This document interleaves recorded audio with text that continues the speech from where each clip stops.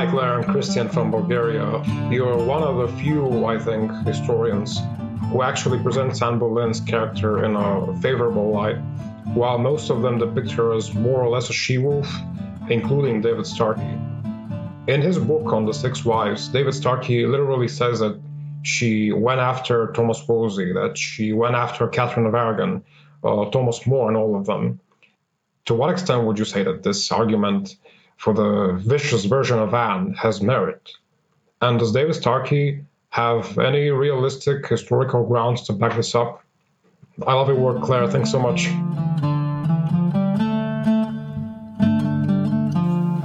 Thank you to Christian from Bulgaria for that excellent question regarding Anne Boleyn and Cardinal Wolsey. In his book on Henry VIII's Six Wives, historian David Starkey does give Anne Boleyn a lot of the credit for the fall of Cardinal Thomas Wolsey, Henry VIII's Lord Chancellor and Chief Advisor. And he notes that as Anne rose, Wolsey's power declined.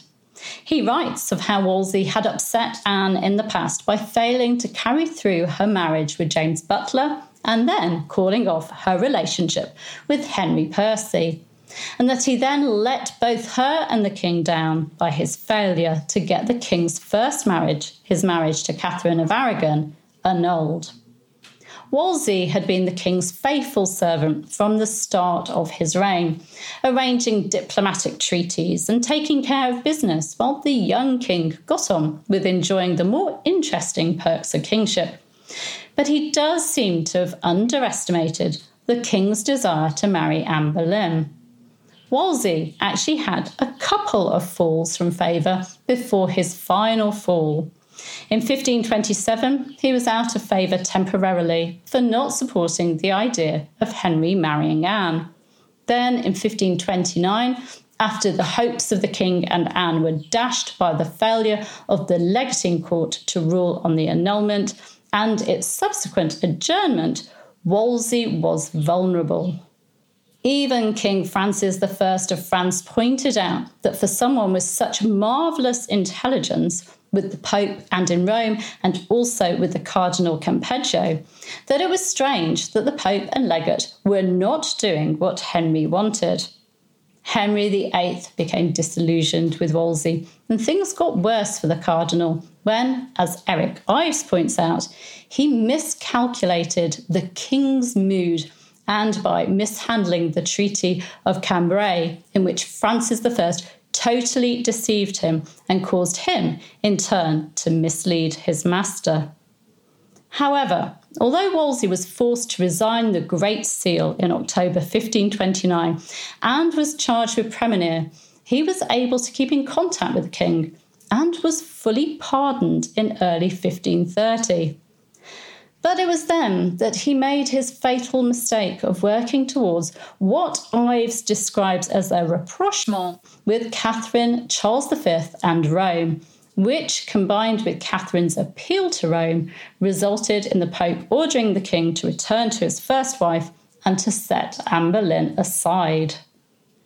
Both Anne and the king were furious, and the king eventually saw that Wolsey had to go.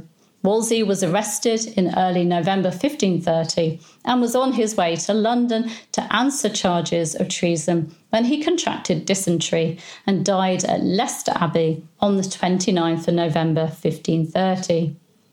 But what was Anne Boleyn's role in Wolsey's fall? Well, George Cavendish, Wolsey's gentleman usher, in his biography of his master, writes of how Anne vowed revenge on Wolsey after he broke up her relationship with Henry Percy. Cavendish writes that, wherewith Mistress Anne was greatly offended, saying that if it lay ever in her power, she would work the cardinal as much displeasure as she did indeed after. And he writes of how she was ordered back to the family home of Hever, whereat she smoked, i.e. sulked and stewed. It's a great story, and Cavendish was in Wolsey's household, so a contemporary source.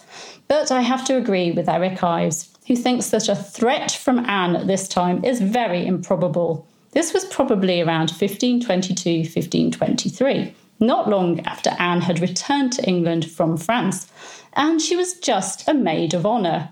Would she really have threatened Cardinal Wolsey, the king's chief adviser, like that? I seriously doubt it.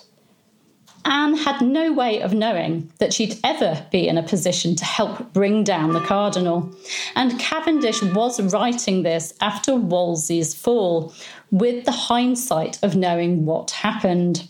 I'm sure Anne was heartbroken and angry with the Percy situation, but she wouldn't have threatened a powerful man. That would have been futile and stupid. Anne may not have threatened Wolsey back in the early 1520s, but Anne and her family certainly did play a role in Wolsey's fall from power. Anne had a good relationship with Wolsey when he appeared to be working for the annulment, sending him pleasant, friendly, almost gushing letters, such as the one she sent him when Campeggio had been ordered to come to England from Rome, when she wrote of being most bound of all creatures next to the King's grace to love and serve your grace, of the which I beseech you never to doubt that ever I shall vary from this thought as long as any breath is in my body. However, she did vary from that thought when it became clear that Wolsey was stalling at best and at worst working against her. Her uncle, the Duke of Norfolk, Henry VIII's good friend, the Duke of Suffolk, and Anne's father, Thomas Boleyn, were all eager for Wolsey to fall. He'd become too big for his boots after all, and they took advantage of the cardinal's mistakes and loss of favour, as was always the way at court. Wolsey had survived a few hiccups by keeping in touch with the king, but in 1530, Wolsey's enemies were able to keep him and the king apart, and the furious Anne, in the words of Eric Ives, whipped up the king's anger and brought out again her wasted youth and the reputation she'd risked for Henry, even threatening to leave him. Henry too was disillusioned with his previously faithful and effective servant, so it was an easy choice to make. He calmed his sweetheart by promising to get rid of Wolsey. Anne, her father, uncle, and the Duke of Suffolk played their parts, but they didn't cause the cardinal's fall.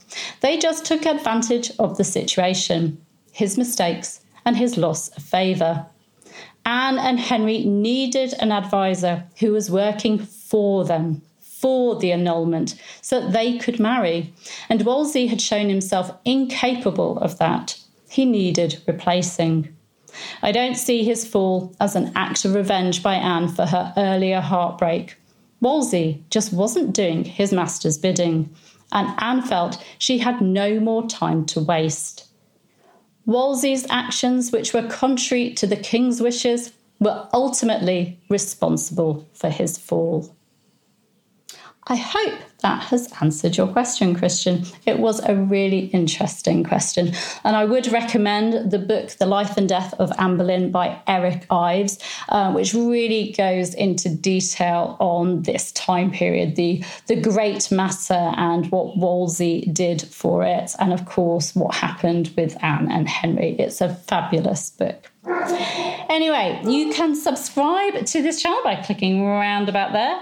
You can hit the bell to be notified as these videos go live, and you can give me a like and leave me a comment. I'll see you very soon. Bye-bye.